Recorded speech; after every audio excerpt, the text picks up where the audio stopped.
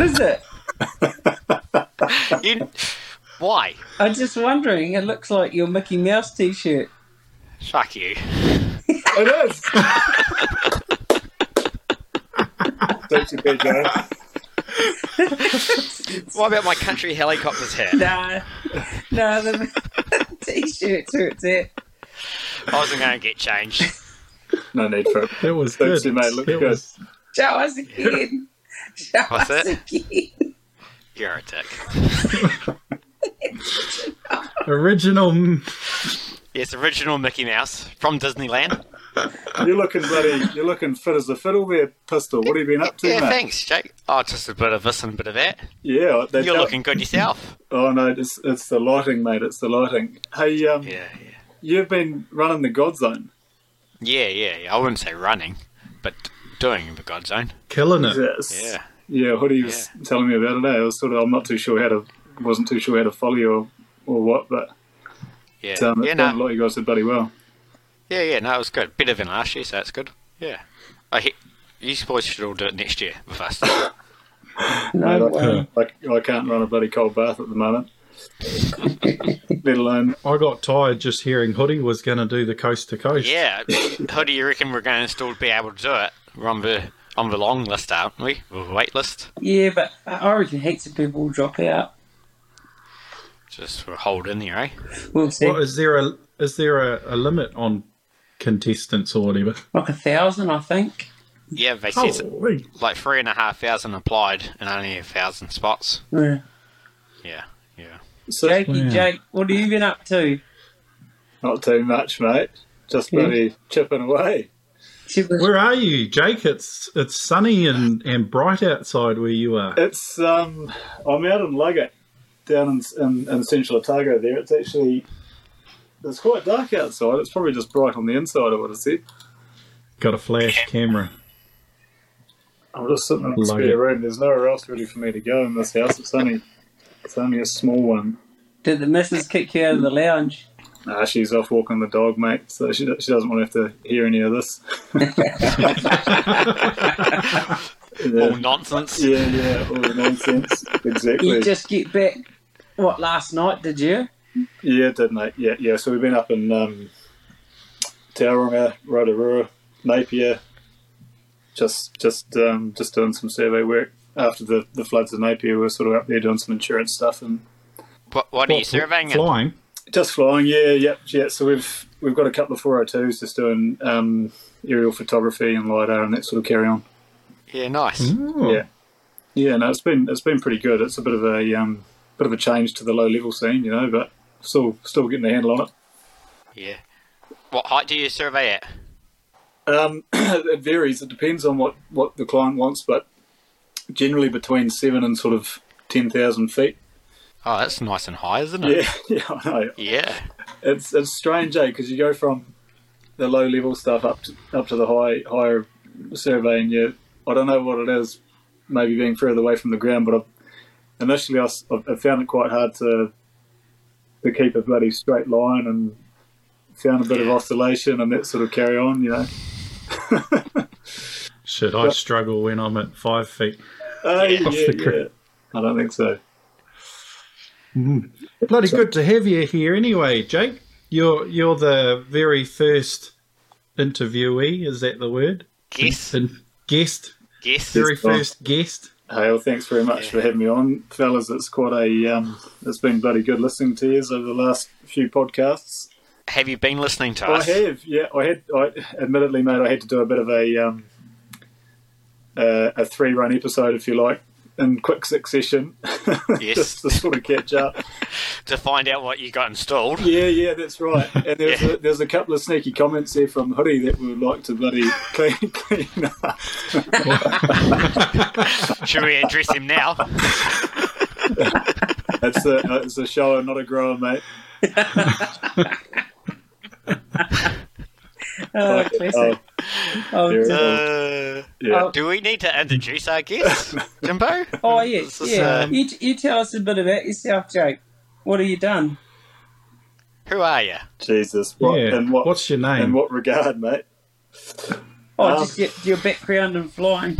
Oh, look, well, I guess I suppose how we all know each other is through Andy and Kiwi Air and the Farmers There thing. I was sort of having to think about it today, and I guess it goes back to about 2010 or 11 when I started with Farmers. Yeah, I think you were a loader driver Yeah, for me. Definitely was, mate. Yeah, we spent a lot of time together, Pete. Yeah. You and George especially. And Lucas. Yeah, Lucas and Alex. Tristan. Yeah, I mean, it's a funny one. You sort of think about these boys and whereabouts they are now, but you lose contact with fellas over time, eh? Who else was there at that time? Lucas. Yeah, can't forget Lucas. No, Lucas. Yeah, Lucas was there. You remember that story about him and George watching the Olympics gathering? Someone told me the other day we should really take out people's names. Oh. True. Change his name. After the Tristy one. But they were sitting there. So someone, someone. not Lucas. They were sitting there and they were watching the Olympic Games ceremony, and there's one of those big blow-up doll things going around the stadium. Huge things.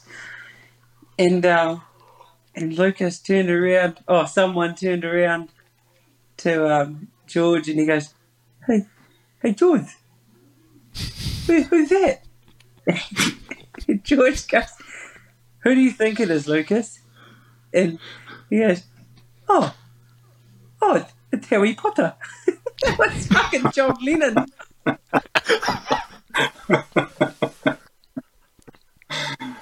Oh, I had to know the guy. Because wasn't the music going and everything? That's right. God, I probably don't do the story justice, but it was... No, you're not. The story's way better, but I couldn't do it any justice either. It seems like a bloody long time ago, that. It does, eh? But it does. I still feel like 11, we should 12 years ago. young. Oh, no. Graham. Blue Bakey? Oh, yeah. I see him occasionally driving a tractor. Where is he? He's still around Gisborne? Yeah, he's just driving. Well, last time I saw him, he was driving a tractor mowing the sides of the roads, with the grass. Yeah. Yeah. Sure. Yeah. Into it. Yeah. Yeah. Oh, Graham. Yeah. And I saw Lucas I saw Lucas just about a year ago, just before we went into that last lockdown. He's with New Zealand, eh? I was going to say, New Zealand, captain on the dash, and I think he would have a little kid now. Oh shit, does he? You're joking, has he? Yeah. Oh, shit, I'd love to catch up with Lucas. I do think about him a fair bit. He was a good fella, eh? Mm. Yeah. All of those boys were bloody good fellas. It was a funny time, eh? Everyone's in competition to try to go flying and get into the Kiwi Air thing, but I think back then it was like, it must have been a downturn in survey, or I can't remember. Like downturn. I went up to Gisborne after searching for shitloads of different aviation companies, and I seen Kiwi Air, and I gave them a call, and I remember talking to it was either, I think it must have been Guy, and he said.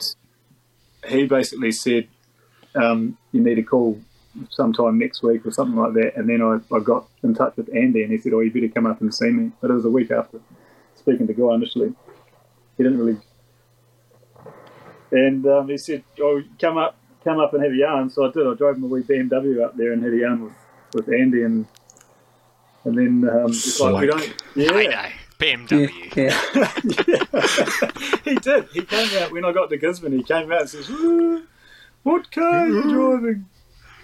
And I just said, piece of crap BMW. I couldn't afford anything. It's just what it was. But couldn't afford anything. Just got a Beamer. No, mate. Who is this guy? I'll send you some photos. It was battered and bruised. Yeah, and then he came out and read a yarn, and it was good. But he did say that there was probably not going to be any flying. I specifically remember that. I can't remember the ins and outs of the interview, but I think that's pretty standard, isn't it? Yeah, it was. And he said, yeah, look, we've got about 3 months of loader driving for you, and then after that you might be able to get into a bit of flying. You know, you're interested in a bit of surveying. Obviously I was. But first you've got to go through the protocols of jumping on a loader and seeing. He basically wanted to see what we were about, you know. But I was keen as to come up and do a bit of loading. 3 months turned into 18 months. And yeah, And still no flying. and still no flying. Yeah, it was funny because that was 2000. It would have been 2010, I think, or 11. 11. It would have. It must have been 11. 2011. Because I was still surveying in 10, and it was still going. And about 11 or 12, it really started to slow down. Right. Okay. Well, it was definitely around that time anyway, and it wasn't until 2014.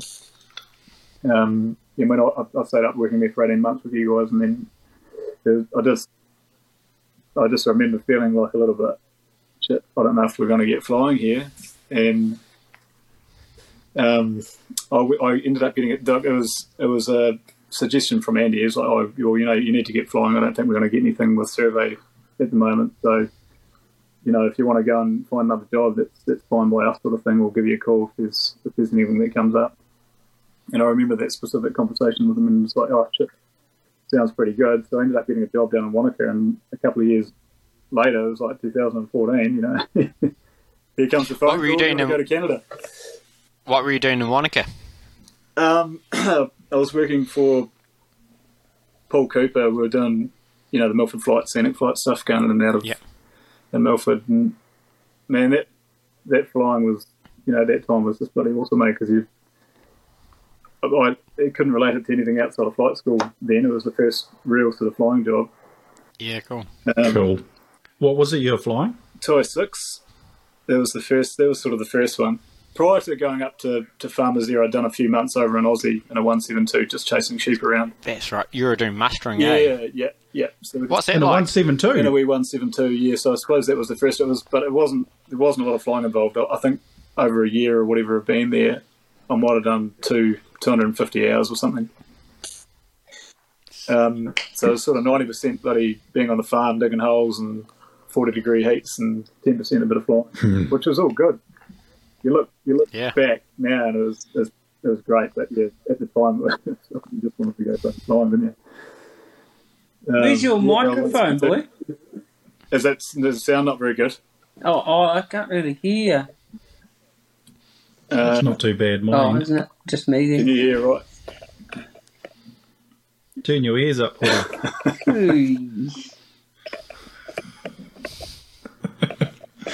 Yeah. Oh, I don't want to waffle on, but No. That's all we do anyway, waffle. Yeah. You could probably tell by our previous podcast, we are definitely winging it. Yeah. that's all.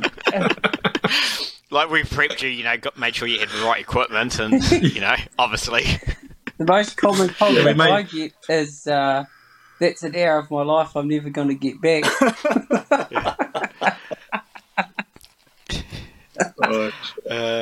So, Awesome.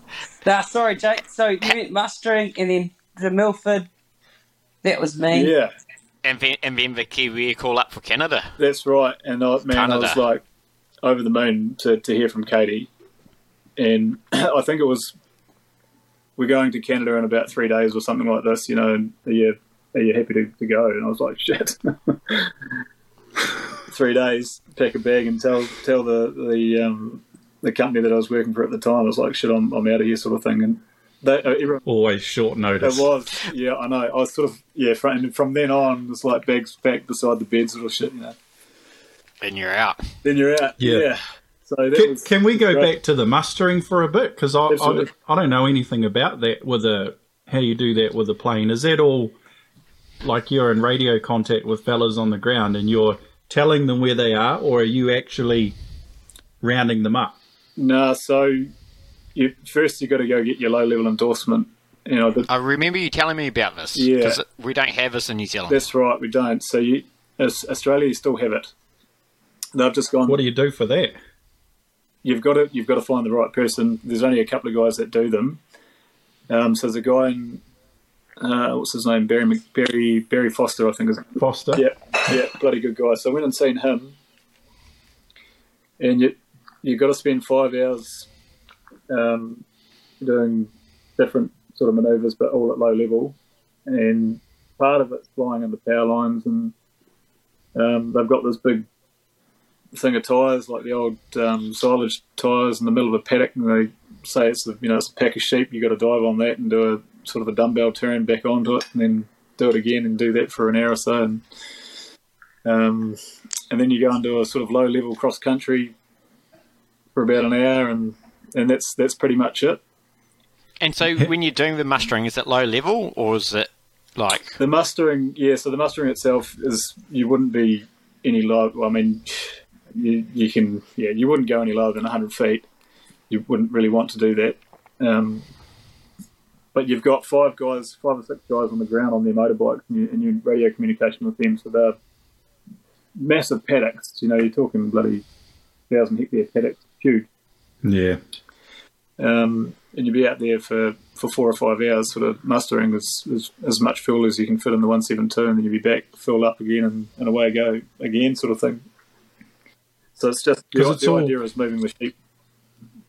Is it UHF communication, like whatever they're called, CBs or thing? Yeah, I'm not too sure what the radio. It was just normal bloody handheld radios that they have on the ground, and then you've got your VHF and your planes. So you're just communicating normally. Oh, okay. Yeah. And you sort of you run straight lines. There's no navigation GPS like what you have when you're navigating on low level servo or for the top dressing. You're just basically following a magenta line on your GPS sort of thing, So you go from one end of the paddock to the next, and over that distance, you could be try to keep a straight line, but you might be bloody 2 or 3 miles out. 2 or 3 miles out. The other one, you could. I mean, yeah. Well, yeah, I was, Pete. You probably wouldn't be. Yeah, but I mean, obviously, you don't want to be too far out because you miss the sheep. So when you turn at the other end and come back, and if you're in front of the motorbikes, you know that you're too far over, sort of thing. So you just come back. But I mean, so it's quite regimented. There's a proper process to it and everything. Yeah, I suppose so. Like the guys that run the stations, they sit you down in the morning and tell you how they want to muster the paddock. There's generally one or two people that you communicate with on the ground. You can't talk to everyone. Maybe it's different now. You probably can talk to everyone, but at the time we couldn't. And they would communicate with the rest of their group because they could be 3 or 4 kilometres away from each other, sort of thing, and chasing sheep around the paddock till you get to the other end of the paddock where all the sheep are finally together. Yeah. But as far as like you're not, I mean, a lot of guys do, but it's not really part of your job to bloody dive on the sheep and muster them in that way. It's really just a sheep spotting, from the plane. And you're a bit like trainer spotting sort of thing. Yeah, I guess so, mate, yeah. Do you guys work in with choppers? Or not? No, the chopper guys are more on the cattle stations. Oh, yeah. So you're doing more sheep opposed to cattle. That was just all sheep, yeah. But because we know someone else who went and did the same thing. That came through farmers here? No, I think Arnie McCarty, didn't she go over and do it? Yeah, it was much the same story as what Jake's saying, like 90% farm work and treated like shit and then told to go get in the plane. This is mate, when I got picked up, it was in the middle of the night because you go to Adelaide, jump on a bus, it's 10 hours north. This is where we were in a place called Mulgathing, which is up towards Cooper Pedy, if you know where that is. Yeah, I know Cooper Pedy. Right, so I mean, Cooper Pedy's known for bloody opals and being hot and people living underground, that sort of thing. So anyway, I got up there in the middle of the night and James comes pick me up. This is the owner or the manager on the station. Picked me up. I just spent all this time on the bus with the Australian natives. Got to be a little bit fizzy. Anyway, it was pretty. Sam's not. So. Yeah. You're fine. Don't worry about it. Yeah. No, so it was. I was pretty happy to get off the bus. Anyway, I'll put it politely. James picks me up, 100 miles an hour down these old bloody farm tracks back into the middle of where the station houses and things are. And we get out, we're having a yarn on the way, of course. We get out, and I thought, he's not a bad guy. We get out, and he shows me where I'm staying. And here's walking to this room, there's bloody spider webs and shit everywhere, there's dirt on the floor. The bed's just springs, there's no mattress or anything, there's no sheets. I'm fuck, what have I got myself into? And that was it. So I just slept in my swan dry that night, and we were up at 5:30 or 6 o'clock or whatever it was in the morning to go and have breakfast. Felt like I didn't get any sleep that night, but Jess, the wife, was lovely enough to supply me with the goods during the day, so I got a good night's sleep the next night. But he couldn't give a shit. It was quite funny. Crikey. First night in Australia. on a bed with just springs. Just springs, mate. Living the dream. So is it a job people can do for money, or is it just an hour builder, essentially? Stepping stone? Yeah, stepping stone, I'd say. Again, man, it could have well changed now, Jimbo, but definitely at the time for me it was an hour builder I wanted to get my instructor rating, and I couldn't afford to do it flying around in New Zealand out of my own pockets. So I was lucky enough to sort of have that farming background, and when I applied for that job, he said, "Yeah, come over and meet us." And yeah, they gave me the job, and went over there and spent. It wasn't quite a year, but it was nearly a year. What do you reckon you made in that year? Bugger all. Yeah, bugger all. I think my wages, it might have been as I recall now, it was about $500 a fortnight or something like that. Yeah, it was pretty rough. Bit of but you got free accommodation. Yeah, so your money it was just over there. It was about $1,000 a month Australian, and you got your accommodation paid for. Well, you lived on the station, and your food and everything was paid for. So it wasn't. I'm not painting a great picture, but it was a good experience. It was a good experience. Good life skills. Yeah, it was a good experience, and you learn a lot. I think character building. Yeah, it definitely is. The only thing that I didn't like, you don't have anyone to talk to when you're there out on your own, and you're a fresh bloody CPL with 250 hours, whatever you've got. Are you talking about like a mentor sort of thing, like a mentor opposed sort of to thing, just loneliness? Yeah, no, it's not so much loneliness, more about flying. Yeah, you sort of, if something's not going right with the airplane or whatever, you don't know at 200, you don't know at those hours, so you just. Yeah, there's no one really to talk to, and they sort of expect you to just go and jump in the airplane and go and do it, sort of thing, Yeah. Oh, did you meet heaps of good buggers though when you're like the shepherds and shit? They are, real good buggers, hardy, like very hardy sort of fellas, as you could imagine people in the middle of bloody nowhere being, Yeah.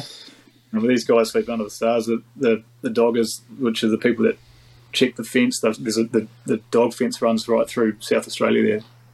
And they employ a couple of guys to make sure that there's no holes in the fence for the dingoes and that to get in to chew up the sheep. Yeah. So they employ these guys to make sure that the fences are mint. But these guys, I remember one old guy that would have been 80 years old or say, he's sleeping under the stars every night, sort of thing, Gee. Just hard old guys. It's awesome, mate. It's good character. It's a pretty cool life, isn't it? Wow. If you're into that, it's pretty cool. Yeah, if you like snakes. Yeah, I was going to say, till a big brown fucking comes slithering along. But it keeps you warm at night. You're right, though, Pete. It's one of those things that would suit a certain type of person. I think, you're out in the middle of nowhere, you're secluded, and just doing your thing. Yeah. Yeah, shit. And then, so you got the big call up and you're away, 3 days notice, off to Canada. It was, mate. It was bloody fantastic. So that was the first tour. We went to Moosonee. Where's Moosonee? Moosonee is in Ontario. If you know James Bay, which is where your magnetic bloody North Pole is, or Hudson Bay, right at the very bottom of that is James Bay, and just on that peninsula, that little pendant. That little peninsula is Moosonee.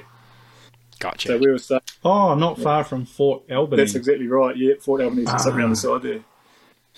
Yeah, so that was my first experience over there, and it was just awesome. The guys that I was with then, Cole and Crispin and Alex, just really good fellas. They've been flying survey for a while, and just good people to be around. So I wasn't sort of used to having that two-crew environment, if you like, so you've got that really good learning experience.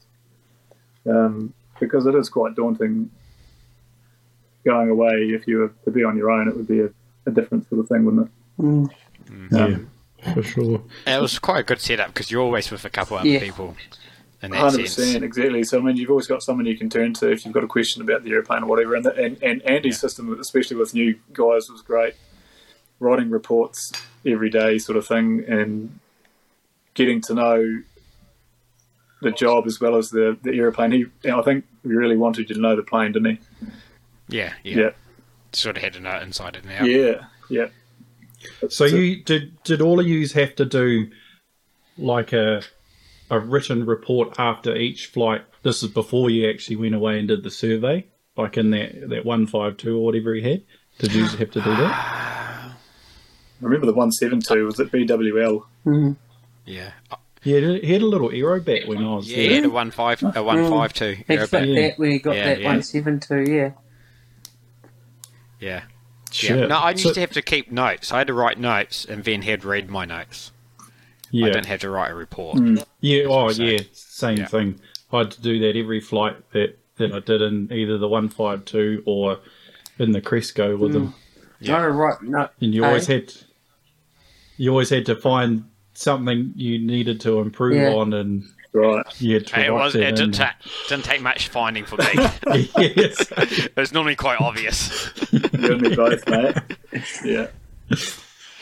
Yeah, that's good. So what did you think of, like, before you started surveying, you're obviously loading for 18 months, so you had a bit of an idea from chatting to the fellas. Mm-hmm. How did that compare once you're actually in the thick of it and getting a few hours under your belt? Did you notice a difference with that compared to what you're expecting in your mind? It's a good question. I think I was just that excited to go because I'd spent 18 months thinking about flying survey. So when you actually get over there, you just think, man, this is awesome. Yeah. And especially being around, you boys that have done it for quite a few years, the stories, not just the flying, outside of flying too, the camaraderie, everything that was the interesting thing. And when you go over there and experience it yourself, the puzzles fit together, pieces of the puzzle fits together, so to speak. Yeah, I think it was. I mean, it was, depending on where we went, later on we spent time in India and other places, but I think some places were definitely better than others. But the first experience, I can say, was fantastic, mate, because you just felt like you were waiting for such a long time to go. Yeah. Like you gave up a flying job in New Zealand. Yeah. How do you compare the flying in Fiordland and doing the low-level surveying? They're quite different, but both pretty neat. I never I didn't give that away. I was only a casual employee anyway at the time. I was working between Wanaka and Queenstown for two different companies, flying the 206 and then the Airvan when that came into it. Completely different kettle of fish. Flying passengers in and out of Fiordland, really special way. Like the days, depending on the weather, can change. Completely your outlook. I mean, you go into Milford one day and there's beautiful crystal blue, clear skies, and then the next day it might be low cloud, and you've got to find a different way to get in there. All these sort of valley systems and things. So that keeps you on your toes, but you get to know the areas reasonably well, and I think comparing it to survey, they're just two different breeds. The two crew thing with the survey, I would say, is the major difference. You've got someone there that you can talk to for bloody 8 hours of the day. You can have a yarn, and you're overseas. You're young. You're doing that. Sort of, I'm not too sure how else to answer that. Good fun. Yeah. Nothing like taking a pill in a bottle next to your mate, eh? Exactly, Hoodie. I know. You start the tour out with the curtain, and then you finish it without it. Well and I truly. bet they were still using it with you though after you took the first.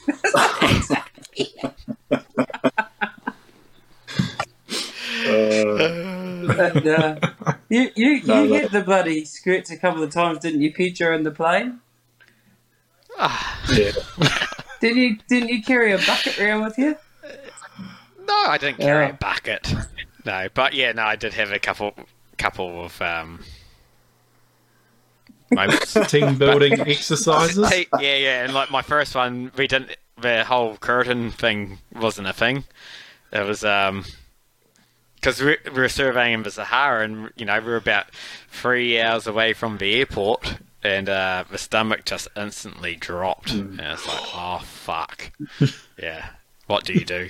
All right. But I contained it all. Didn't have any spillage, and but the other pilot was also called Jimbo, and he just had a bit of a when I said, "Oh fuck," and he just looked at me and he knew exactly what I was talking about. And then he just had one hand on the stick and the other hand on his head, just like that the whole way. But also learning experiences, didn't realise when you're pooing, you normally have to pee at the same time. So it's thought about the poo part, and then I was like, oh shit, I've got to pee down. So it's like you're scrambling around to find another bottle. You pooed into a bottle? Yeah. No, I pooed it. They had a toilet tom. Have you heard of toilet toms? Their little bag? Little bag unfolds. It's got like a hard sort of oval shape top, and you meant to pee in it, and it's got like a little pad in it. But crystal pad thing that absorbs it all up and just goes to jelly. Yeah, but it's shaped for both men and women, and so it fits in quite well.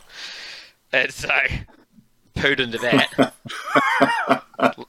and then found a bottle to pee in at the same time. But I had to take you couldn't just sit on your seat, obviously. So it's lifted the seat cushion up, and it had a perfect square box underneath. So just hand under there, and been used to old pledge and window cleaning cloth to clean my hands up and the rest of it. Yeah.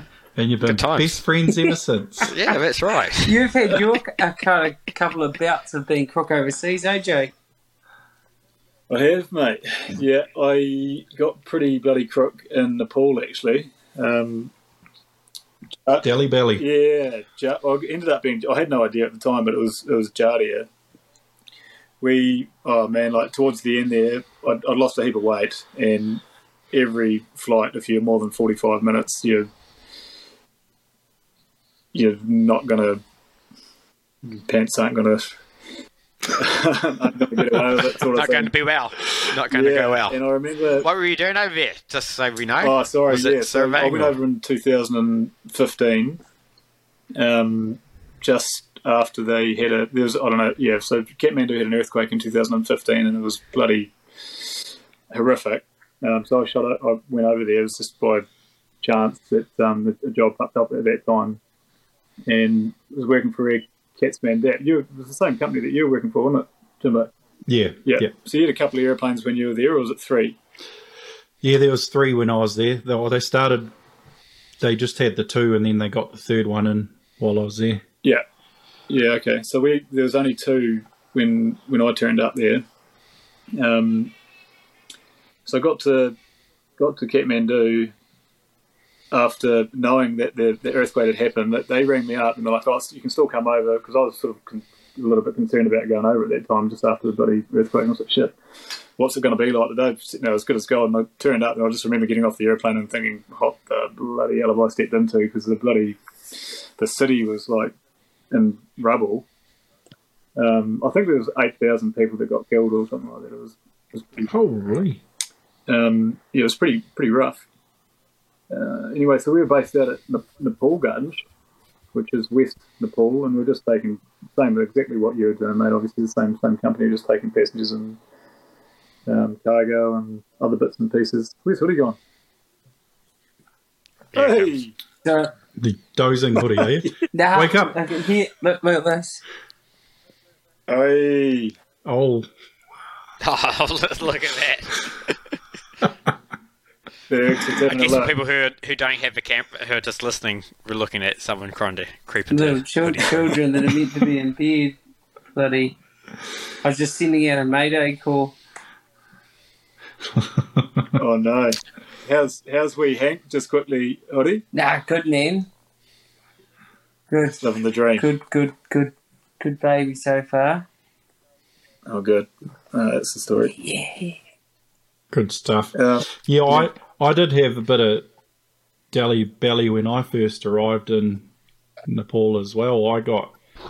I first turned up and then I got wined and dined by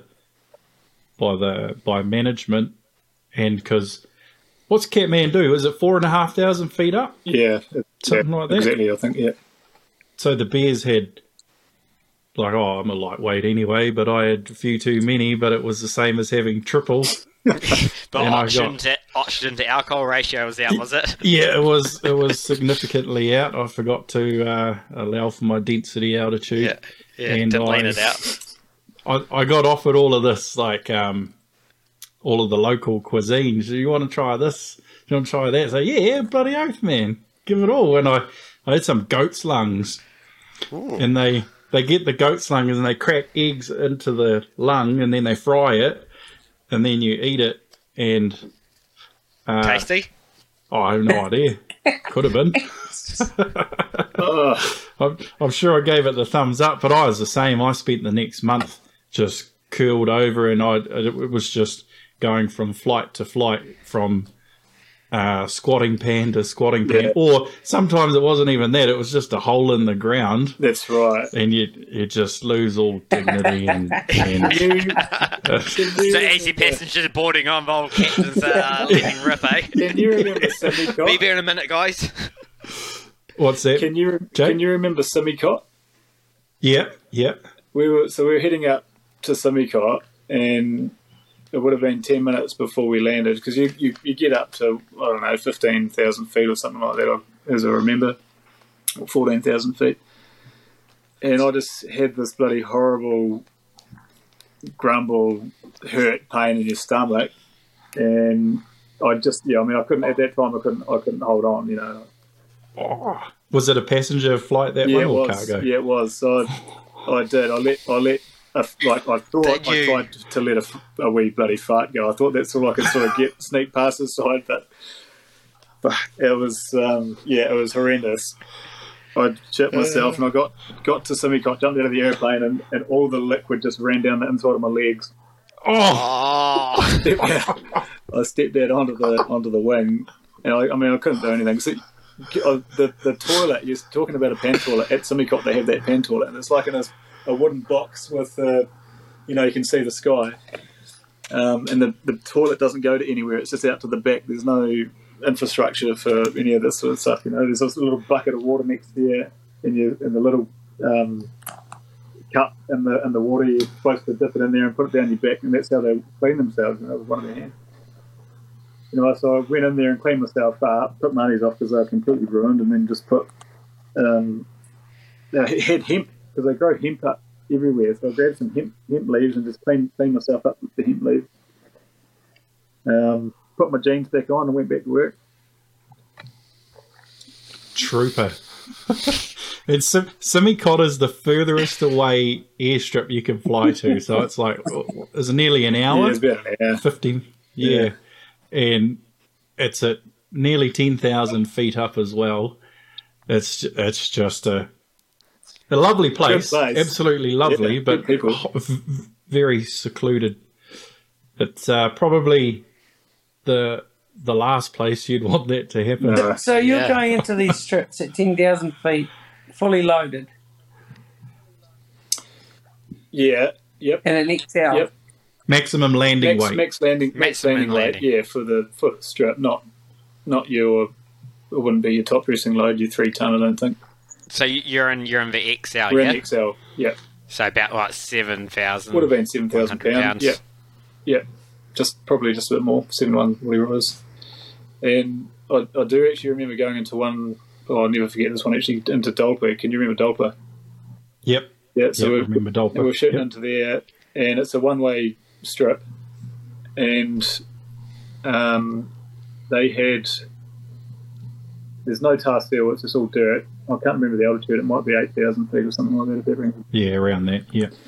And I was coming around the corner because you go over a wee a ridge line and you descend down a valley and then turn right onto your final approach. And by the time you sort of get you turn right onto your final, you're almost committed. You're about a 3 or 4 mile final, and you can't have any tailwind going into there.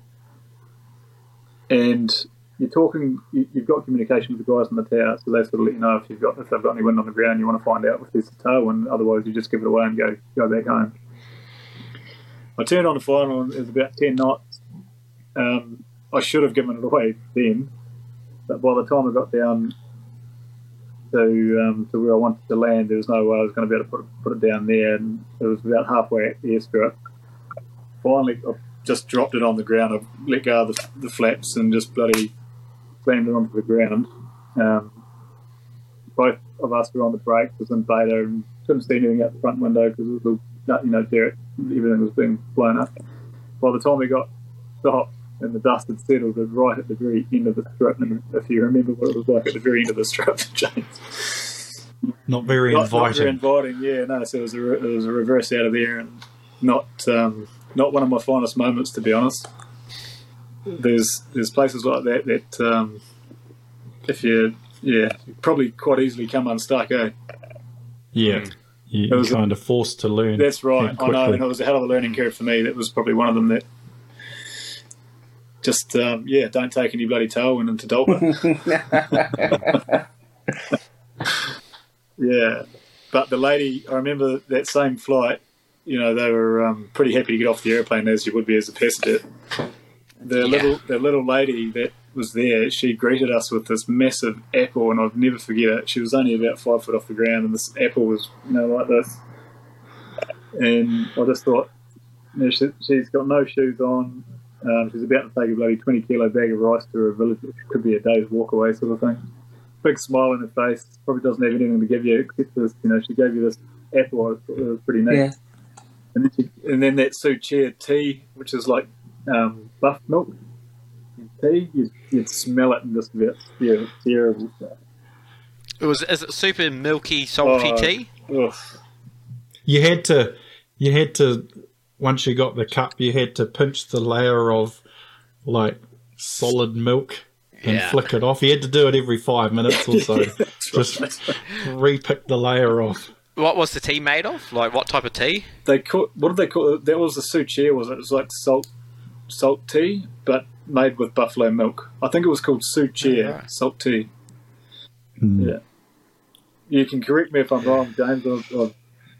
Yeah, no, I can't remember. Yeah. They had some really good ones and some ones that would be the opposite. That's right. It was just the buffalo milk that got me. Mm. Yeah. So how long did you spend up there, Timbo? I was there 2.5-ish years, I think. I went there in 2009 and then finished up 2012. 2012, yeah, okay, so you're there a couple of years. So your position would have been taken by a fella called Ben. Yep, so Ben was there when I was there. I met Ben here in Methven, actually. He was flying the skydiving plane here and doing the skydiving course, and we got on the juice one night, and I don't know what happened, but he ended up in Nepal a couple of weeks later. Good night, Ben. Good night. Right. Yeah. When did you first move to Methven? Oh, I moved here only in like 2018, so 4 or 5 years ago. But because I had a friend who was here at the time. Yeah. So he was flying the skydiving plane, and then Benji he wasn't actually flying it here. No, he was just in the parachuting course that they did here, and he used to fly the Cresco in Aussie somewhere. He's an Aussie fella. Yeah, right. Yeah, Pickard. Yeah, he's a top man, that fella. Good bugger. Mm. Yeah, he is a butcher by trade, and this same airstrip we were talking about earlier, Simicot, they've got this Himalayan goat it's like a chamois or something. Does that sound familiar, Yeah, Jake? it does. Yep. And it tastes really good. So we'd always get one whenever it was time, and then just give it to Benji, and he'd work his magic, and we'd have roast on the roof of the house we were staying, because the houses there were like square but with a flat roof, and they just keep building up over time. That's right. So you just put another level on top? Yeah, and the cool. top layer was always just a half a building, and then the rest was out in the open, and that was we'd usually have some drinks on there, and have a barbecue, invite the Ruskies around. Good fun. The Ruskies. Yeah, because the UN World Food Programme that's still there now, that was there then, they had their own choppers. They had a couple of Mil-8s that were based there, some UN ones, Ukraine pilots. In Nepal Gunj. Yeah, cool. I was based in Surkhet when I was there. Oh, right, okay. Yeah, we'd only go to Nepal Gunj a little bit. Yeah. So you had your own house in Surkhet? Yeah, there was a crew camp like in Nepal Gunj where everyone would stay, because the company had a couple of planes and a whole bunch of crew to work for loading and unloading the aircraft, and then pilots and all that crap. Yeah. But yeah, I was just keen to go and not live there. Yeah. After do my own thing. After 2 and a bit years as well, would you go back up there and do a bit of flying? I've thought about it. I got asked to go. I have gone back a couple of times to do some pilot proficiency check flights, whatever they're called, those annual check flights. And yeah, I did get asked by one of the other companies there, I can't remember which one, to go and fly their Dornier. CETA. And I was, it might have been them. I was keen to, but I was top dressing back here, and I was still in the honeymoon phase, so I didn't want to give that up. But I would have, because I haven't got any multi-time, and they were going to send me to the States and get my ATPL, and then send me back in to do some more. But so that's what they brought in Nepal. You had to have your ATPL. It was pretty much one of the reasons why I never went back. I'd sort of what, for all types of aircraft? aircraft? Yeah, it didn't matter what you were in. They wanted you to have your ATPL, because we like a foreigner would go over there and you'd be what they would call an IP, an instructor pilot. So you'd sit in with. The idea was to get the Nepalese guys up to speed so they can fly and be the captain, I guess. But now you can't fly there with commercial, so your instructor rating or whatever, it doesn't matter. You have to have the ATPL. So they only just brought that in. I think it must have been in 2016. And so, did you guys go there with a New Zealand CPL and get it converted? Like, how does that work? Tell us about how you would have had to do a week in Cairn? Yes, yeah. Well, it was only 3 days. They were pretty keen for me to get out. They hadn't been flying for ages by the time I got up there, and they'd got a few other. I didn't know. I didn't know any different when I turned up there. But after that earthquake, they were doing heaps of humanitarian stuff. So they had one plane based in Kathmandu and then one based out in Nepal Gunj. But anyway, I spent 3 days in Cairn. We had to do that's civil aviation. Nepal. Yeah, that's right. Yeah, civil aviation. Cool. In Kathmandu. It was. Kathmandu. Yeah, it was up by the airport there. So you have to do an exam, which was I don't know what your experience was like, James, but it wasn't overly. Everything was pretty much given to you, wasn't it? Like it was. It could have been a week-long course. Yeah. Or that's right. 10 minutes. Or 10 minutes. Yeah, exactly right. Either or. Right. Either or. Yeah. Up to you. Yeah, you choose. So they don't give you a license at the end of it. They give you a validation.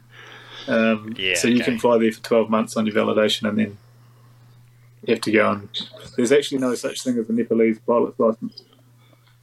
They don't. So everyone has a validation. So while they're flying on an ATPL from either the States or Is that right? They don't. There's no Nepalese licenses, is there? Or do they? There's nowhere to train in Nepal. Or have I got that wrong? It could be different now. They started a flight school when I was there, but I don't understand any of it. Didn't really follow it, to be fair. Yeah, okay. Because all the guys that I flew with had US ATPLs. Yeah.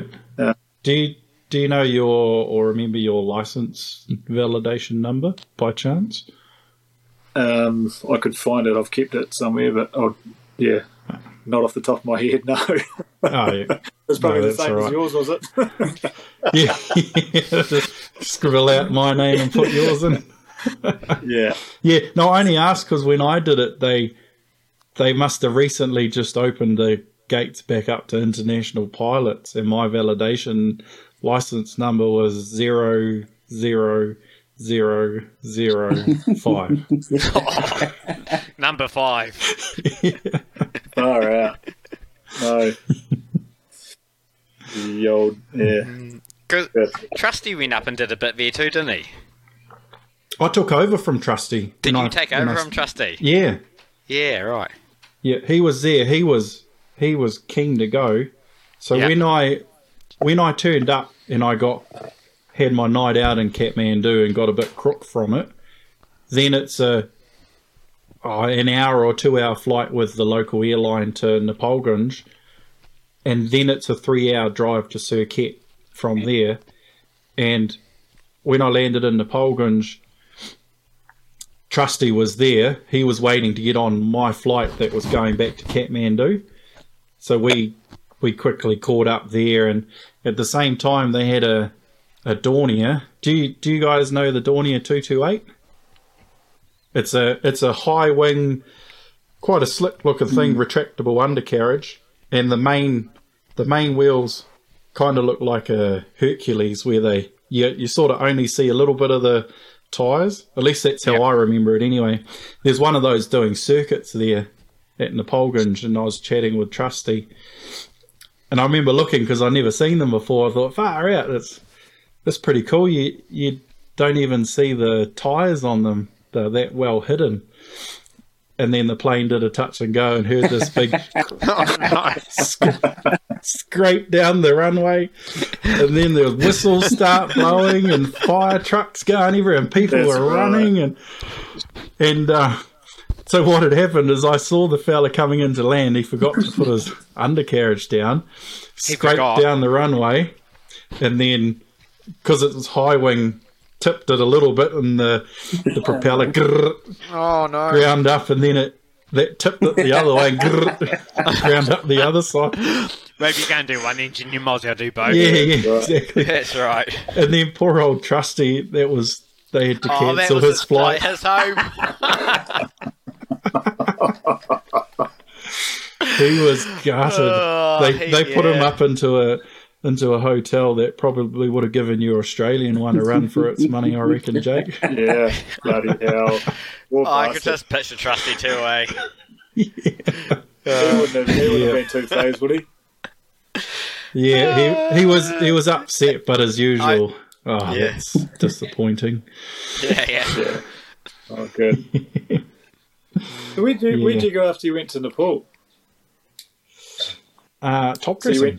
you came back straight to New Zealand, did you? Yeah. I finished in early 2012, and then went straight to Wanganui and started. I didn't start flying straight away with them. I was in the hangar for 6 months, and then did my air grading with them. Yeah. Sure. And that was that. Yeah, I went back to. Yeah, like I said, I went back a couple of times to do a few little proficiency flights for those fellas, but yeah, that was really it. So what was your overall thoughts on flying the XL in the survey and in Nepal? Nepal, it was, again, I'll probably relate that a little bit to the Milford stuff, because you're flying passengers and there's mountains and things around. Was that, I guess the big difference there was the temperature. You'd be sitting in bloody 35 degrees at your base, and then you might be at 5 degrees or something where you're going to drop people off. I had a really good time in Nepal.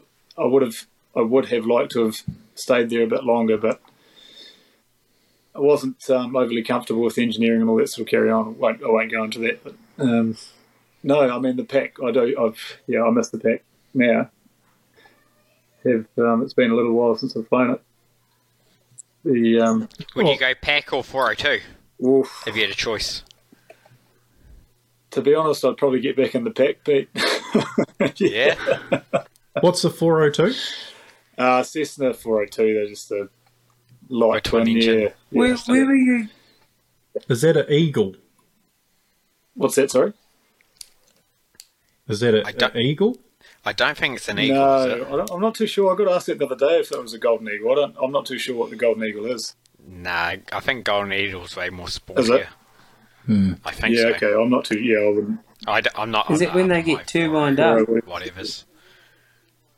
Nah, I think the Golden Eagle's piston pressurised. Pressurised. Yeah, the Air Force used to have them. Yeah, you better look us up, Jimbo, so we're not looking like idiots. All I can see is Cessna 402 business liner.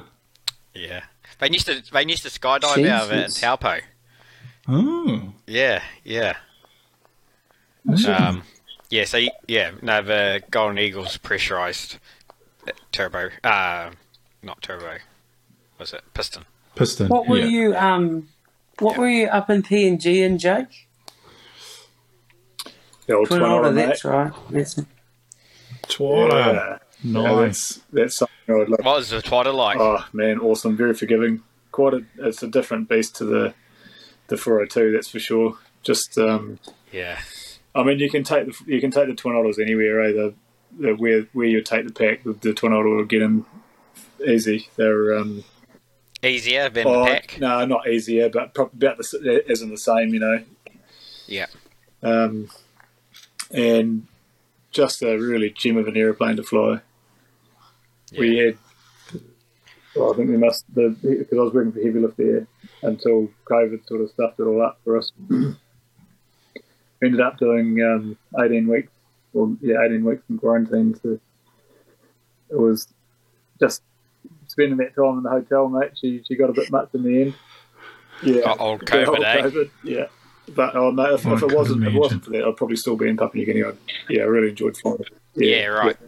So if it wasn't for COVID, it'd be PNG. I think so, mate. Yeah, just the tours too, man. Like you're working your 28 days on, 28 days off, and the guys there are great. You're working with bloody good buggers. Well, Will Plunkett, who's an Aussie at the moment, Do you make enough money to have a decent lifestyle doing that 28 day on, 20 day off? I would like to say yes, but if you're living somewhere that was a little bit less expensive, like you spend 28 days. Not Wanaka. you spend 28 days at work, and then you come home and spend 28 days at Mod 10. So it doesn't add up. And you got to buy your Beamer. Yeah, that's right. That's right. Hey, you can only afford a Beamer. Exactly. It was only the old beaten up Beamer. Yeah. Was it those new twin otters you're flying, the Viking ones? Yeah, the 400s. We had both, the 300s and the 400s. How do they compare? The older versus the new classics? So the 400s have got the 750 horse, the Dash 34, same as the 750, and the same as the pack, and the old 300s have got the Dash, must be 27, I think. So a little bit more power in the 400 series, and they've got the Honeywell suite. It took a little bit to get my head around, to be honest. Just the digital. Oh yeah, the TV screen. Just the TV screens, yeah. So you got three TV screens in front of you, but really good. Like, was that the first time you've gone from like the old analog gauges to the TV screens? It does take a bit to get used to, like just bars going up and down, exactly right. Dials. Yeah, exactly right. So it's just I don't know, philosophy is the right word, but a different way of different. Your scan changes. Yeah, it does. Yeah. I mean the training's really good. The training's really good, but I sort of tend to take a bit longer than most to get my head around things, you know. But no, once you sort of get on top of it, the Honeywell's awesome. The 400 series is bloody great airplane to fly. Yeah. So is the the airspeed indicator, is that one of those speed tapes where there's like an arrow and have you guys had to go with those in the anything? Yeah, I've been doing a little bit with it now, and it does. It takes a while to get your head around it. Yeah, I'm still struggling with it. Because I think you've got to actually look at the number, like if you're on a critical approach, a short field sort of thing. With the airspeed indicator, I'd just look at the, You're glancing at the needle way. Yeah, I'd just look, is the line where it normally should be? The first couple of landings, you'll see what speed. And then you just look at that line. Is it there?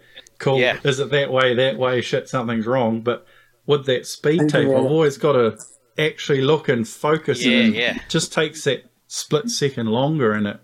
Because the speed tape does have the yellow and the red and the white. In the white, it does. But if you're outside of it, it's just all green. So you can't. Yeah, it is. Whereas like with the old steam gauge, the needle's at 4 o'clock, so you know roughly how fast you're going. Then it's coming down to 3 o'clock, and you're touching down, sort of thing.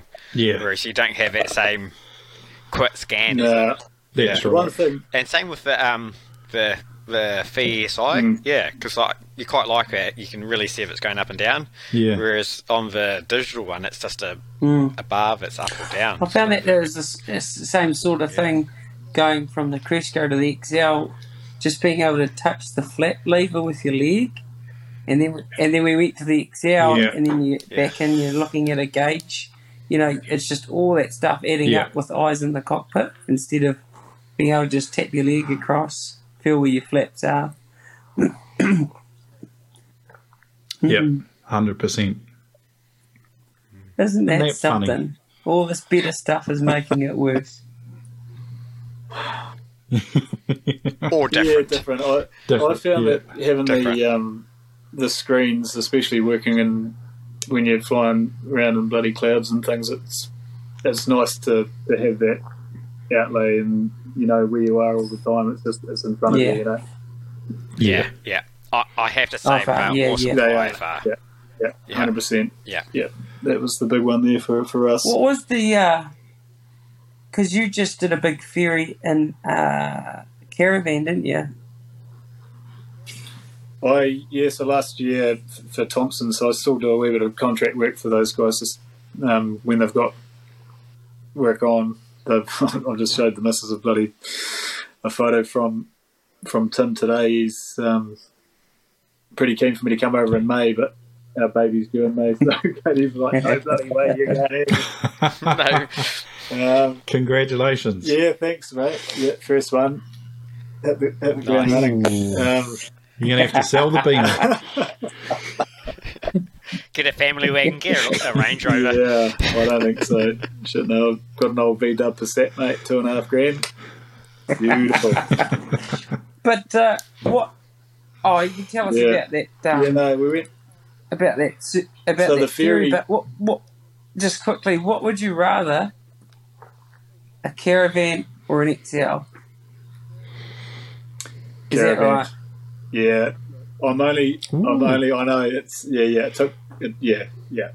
it's the comfort, man. Like you sit in a Caravan and it's like, oh, nice. It's pilot's fun about it. Yeah. For the pilot, it's awesome. Day. But it's got its jobs, mate. Like you wouldn't flying. The actual manoeuvring on survey is quite different in the pack than what it is in the Caravan. You can't get the back onto your next run in the Caravan as nicely as you can in the pack, and the view is way different. You can look out in front of you in the pack. But as far as ergonomics go, mate, the Caravan's great. Sorry, about your survey. I mean, your big ferry. Yeah. Oh, the big ferry, mate. No, so we took that over to Sweden from New South Wales. So that took us about 14 days. Jumping island to island, and then a couple of months later, I brought back. Nice. Yeah. Can you tell us the islands?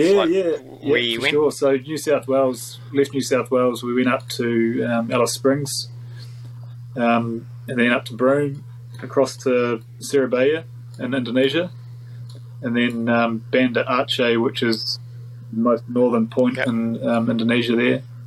On the way up, we ended up going through Sri Lanka, but it was that time last year when the bloody crisis in Sri Lanka, there was no fuel and all that stuff. So we weren't 100% sure if we were going to be able to go through there or not, but it turned out we could. So anyway, we got... Spend a night in the Colombo. Is it Colombo? No, we just refueled. We just stopped for a refuel there, actually, Pete. We just got some fuel there. We're there for about an hour, and that would have been a big hop. I'm just looking at the map going from the next. What's that? 7 hours? Shit, I'd have to look at the logbook. Yeah, it would have been something like that. Yeah.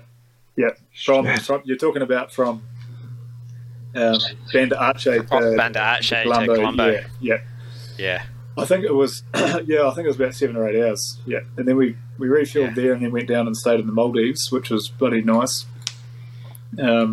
Just for the night, and then the next day, I can't think what the island's called, but it's around. It's one of the islands in the Maldives. We had to take off from the main airstrip in the Maldives, land at this other one. It was about 45 minutes away. Refuel there, which was a really short airstrip, and we took off. We had to do that because we wouldn't have enough fuel because our next stop was in Muscat. So you didn't go through India to get to Muscat? No, we did. We came back that way because we couldn't go through Sri Lanka. But on the way up there, we went straight from. I can't remember what the island's called, but refuel. Maldives. An island in the Maldives. Maldives, yeah, and then up to Muscat in Oman. Stayed there for a night. God, have you been up? Have you been to Muscat before? That airport. Good meat. Good grills. Man, that airport is unbelievable, eh? When I came in there, what's it? Just this is a plane spotter. What's that big Antonov? The A24 or whatever it is. Yeah, that was on approach, and I got to fly straight over it. The 6-engine one? Yeah, the massive one. Awesome. That was cool. It's coming into Muscat, and I was doing an approach over top of it. That was cool. Jesus. You got status. In the plane spotting world, maybe. Yeah. I didn't take a photo of it though, so it doesn't count, does it? Yeah. So that one leg was a bit of a funny one, because you're 11 hours pretty much over the water. Gee. And there's a shipping lane that runs through there, which makes you feel a little bit more at ease if anything happened. Although don't the pirates tend to target that area? They do. So that's right. We went from Muscat to Saudi Arabia, from Saudi to Egypt, and then the next leg Whereabouts in Egypt did you go up to Alexandria? Is it Alexandria? No, we stayed in Hurghada, which is an hour south of Cairo, and maybe an hour and a half, 2 hours south of Cairo, as the crow flies. But that leg there, because Will Harrington was with me, an Australian fella, he had these binoculars and he's looking out the bloody thing. Is it the Red Sea crossing that up there? It must be, isn't it? So he sees this thing, he's like, shit, is that a submarine? And I'm looking at it, he gives me the binos, I'm looking at it. I reckon that is a submarine. And we get closer to it and the bloody thing just disappears in the water, and Will was just like, I don't know, he was panicking, because all the stuff that was happening in Russia. Same time, wasn't it? Yeah. I didn't think too much of it. We got up and you could see there was about, 3 or 4 little boats around it, and you could see this massive, it looked green, it was underwater, I couldn't see a kaleidoscope or anything, but there was definitely a submarine. They must have been doing some sort of practice drills or whatever they do. But we looked it up. We did look it up when we got to our next stop, and it was a Israeli submarine. Wow. They must do drills out in that in the ocean there. So, speaking of all of that stuff, so one of the legs when I went over to Muscat, I heard, because I always used to listen out onto 1, 2, 3, 4, 5. Yeah, and heard on that frequency aircraft flying, and gave some lessons along. You're flying in a restricted airspace. You must leave now, and it just kept repeating it, and then didn't know what happened to that aircraft. No, it wasn't me. No, it was to the north. It was to the north of me. Yeah. But on that same leg, when I called up Muscat, I must have been about 120 miles off the coast, and they said, be advised, there's multiple VFR traffic in your area. I was like, this is an odd place for VFR traffic to be hanging out. And then he was, probably within a few minutes, he was at F-16 just on the wingtip, flying next to Holy me. moly. I scrambled to get my camera to take a photo, and as I'm taking a photo, he's just peeling off into the haze. No way. Yeah. Again, I know, I disappoint just with my plane spotting. What Air Force was It there? was pretty cool. Yeah. I don't know. I'm assuming the Oman Air Force. It was in the airspace, but who knows? But yeah, I thought it was odd. It's going to be multiple VFR traffic at 10,000 feet, 120 miles off the coast of Oman. Yeah, that is strange. Yeah. That'd be cool. Yeah. Anyway, carry on. So you're in Yeah. Egypt. Egypt for a night. Then we went up to Greece. We stayed in what the heck is that little island called? It's it doesn't matter. It'll come back to me. Santorini? No. Is that the good one? That's the good one. It's an island by itself. Big. It's a really big bloody island in Greece. Heraklion. Heraklion was the airstrip. Crete. Yeah. Crete. Yeah. Oh, Crete, is that how you pronounce it? Crete. So Heraklion, man, I've never been to that part of the world before. It was pretty amazing. Beautiful scenery. And then from Greece we went to. Did we go to Czech Republic? No. I'm just trying to think. We went from there. I think it was. We might have gone to Prague. Is it? Yeah, so we went from Greece. Yeah, I think we went to Prague, and then from Prague to Stockholm to where we were working. Yeah, cool. And you surveyed Yeah, up we there? did a little bit. Yeah. Cool. So they LiDAR? no, that was all low level. Yeah, Nice. mag Magnetic yeah. stuff. Shit, Yeah. so there's obviously... Is that aircraft like a one-of-a-kind to warrant flying it halfway around the world to do a job and fly it back a month or whatever later?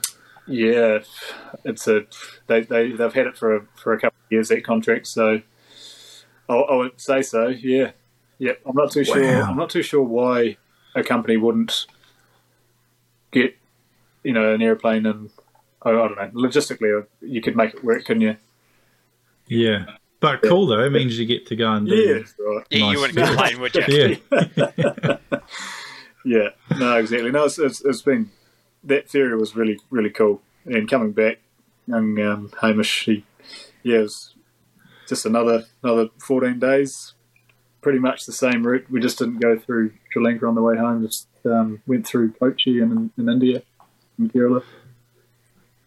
That's cool. So your passport's pretty well full with stamps, is it? Yeah, there's a few stamps in there now, Jimbo. Probably not quite as many as what you boys have got. We'll get up I there. got nothing. Because what are you doing now, Pete? You back? Are you back from? What am I doing? Yeah, what am I doing? Fuck knows. Doing a bit of this and a bit of that. Safety manager for a country helicopter company, and doing a bit of flying for Kiwi Air again. Yeah, Back in the 406. So, but with the cyclone come through, I'm doing passenger stuff for the first time ever. Oh, awesome! So, Cool. doing a Friday afternoon drop-offs and Monday morning pickups. Oh no, Sunday night, Monday morning pickups. Yeah. Yeah, Yeah, the bus From, driver. the bus driver. People. What's bring 7 people Pete? Is that in that to- forest? So Okay. Gisborne down Yeah. from there. What do you mean? Yeah, in the 406. What's your route? So, You're going down from Gisborne to Napier. Oh, go Gisborne, Hastings, and then Wyra, Hastings. Yeah, sort of just wherever people want to go. It's not a schedule thing. It's more of an ad hoc sort of. Yeah. charter. Okay. Yeah. Oh, Yeah. good stuff, Yeah. mate. Yeah, and have been doing a bit of, because we'd been doing LiDAR surveying in it over in the islands Yeah. last year. Didn't you go up to Guam or something, Pete? Oh, Yeah, it was before COVID. Also saw a submarine up there. It was pretty cool. Saw one of those nuclear Did you as submarines well? coming Oh, out sure. of Guam. Yeah, Awesome. yeah. I flew down to it though. I didn't fly away. I probably should have. I didn't drop down to it, but I, made You're a bit interested. my turn went towards it. But like I was talking to the military every day we were there because we surveyed the whole island, and so in Guam you got a Air Force base there and a Navy base, and the Marines are based there as well. Cool. So that was pretty cool. Got to see an aircraft carrier fully loaded with jets on top. Wicked. Yeah, it was pretty neat. And flying over the Air Force base in Guam's really cool. It was like just loaded with B-52s and a few drones. And you'd be coming in, you'd be doing a line parallel to the runway, and they were like, be advised, there's a flight of F-18s coming in, and don't turn left, sort of thing. Jesus. Like, all right. That was pretty cool. Yeah. And like they Yeah, so that was pretty cool. And like they just come flying around past you, like Man. quite close. Yeah, it was neat. Yeah, Wicked. Scary. yeah. That's really cool. Wish I had stories like that. Yeah, so what now then, Jake? Are you just cruising with all of these different jobs for now? Yeah, in a way, mate. I'm working for one in particular in New Zealand, and just sort of we'll see how that goes over the next little while. I would like to be a bit more stable, to be honest with you, with the baby coming, but just got to do what you got to do, eh? Yeah. It's a hard life being a GA It is, pilot. mate. I know, and I don't want to. I'm not saying giving in to going to the airlines, but it's never been a thing for me, eh? And I've got more and more mates that are sort of turning that way now, and I think it's not so much for enjoyment; it's the lifestyle. Yeah. Stability. That's right. The pay's better too now, apparently, because they're in hot demand. Yeah, that's right. You're in hot demand. Where are you guys going to get? Any airlines bloody calling you? Captain Hoodie. We need to start up West Coast Airlines.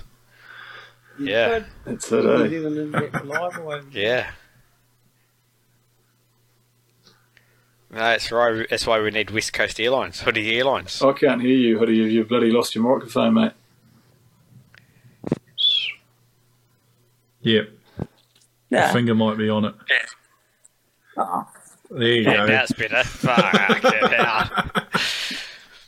Right. Jeepers. You need to go to podcasting I think school we or could all something. do with a couple of lessons. Shit. Oh, that's bloody good. But, no, good shit. Yeah. Yeah. And then just to wrap it up, Hoodie was saying he's going to borrow your plane for a bit. So you've got a plane. Yeah. No, it's he's going to take it off my hands for a couple of months. I think he's got more. Yeah. No, it'll be good to see it flying, eh? Because I've had it. I bought it just prior to COVID or around that time, with other intentions that haven't sort of. Turns out you've got to have a few brains to bloody start a business, which I haven't discovered yet. Is the business dream still a dream? Like still a possibility? Mate, it certainly is. It's just cool. honestly, man, it just comes down to funds and. But in the meantime, Hoodie's going to take it off my hands and put it to work. Just double check that he's actually got his BFR. Probably. and medical. Better make sure he goes medical. Yeah, you dodgy bastard. Yeah. And his rating. 180 or 185? It's a 180. Yeah. 180. Nice. Lovely. Nice machines. No. Well, I think that's gone pretty bloody well, gentlemen. Shall we? Potentially our best podcast yet. I think so. Potentially. That was a good yarn. Yeah. Lads, thanks very much for bloody pulling me in. It was good to catch up with you.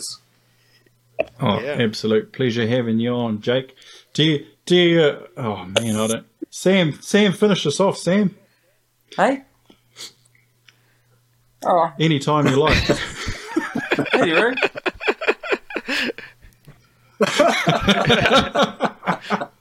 Is there anything you want to share with whatever you're doing, or I don't know? I heard people do that. Do you have an Instagram? Do you have a something with your work? Do you want to share any of that? Oh, Who are you talking to? Me? Jake. Who are you asking, Yeah. Buddy or Jake? Jake. Oh, no, shit, no, man. I don't don't tend to do anything like that. To be honest with you, I've got no BMWs are us. Look it up on Instagram. Yeah. No, nothing like that. It's just good to come on for a yarn. It was more for me catching up with you boys. It was great. Yeah, well, we'll do one in person one day. Yeah, I can't wait for that, mate. We're certainly overdue some beers. Yeah, for sure. Good. Jolly good. Well, thank you very much, Jake, and we'll cut it off there and go have ourselves a snoozy and catch up with everyone next time. Sounds bloody good. Awesome. Thank you very much. Okay. Cheers, guys. Have a good one, See you, gentlemen. mate. Hooroo. See ya.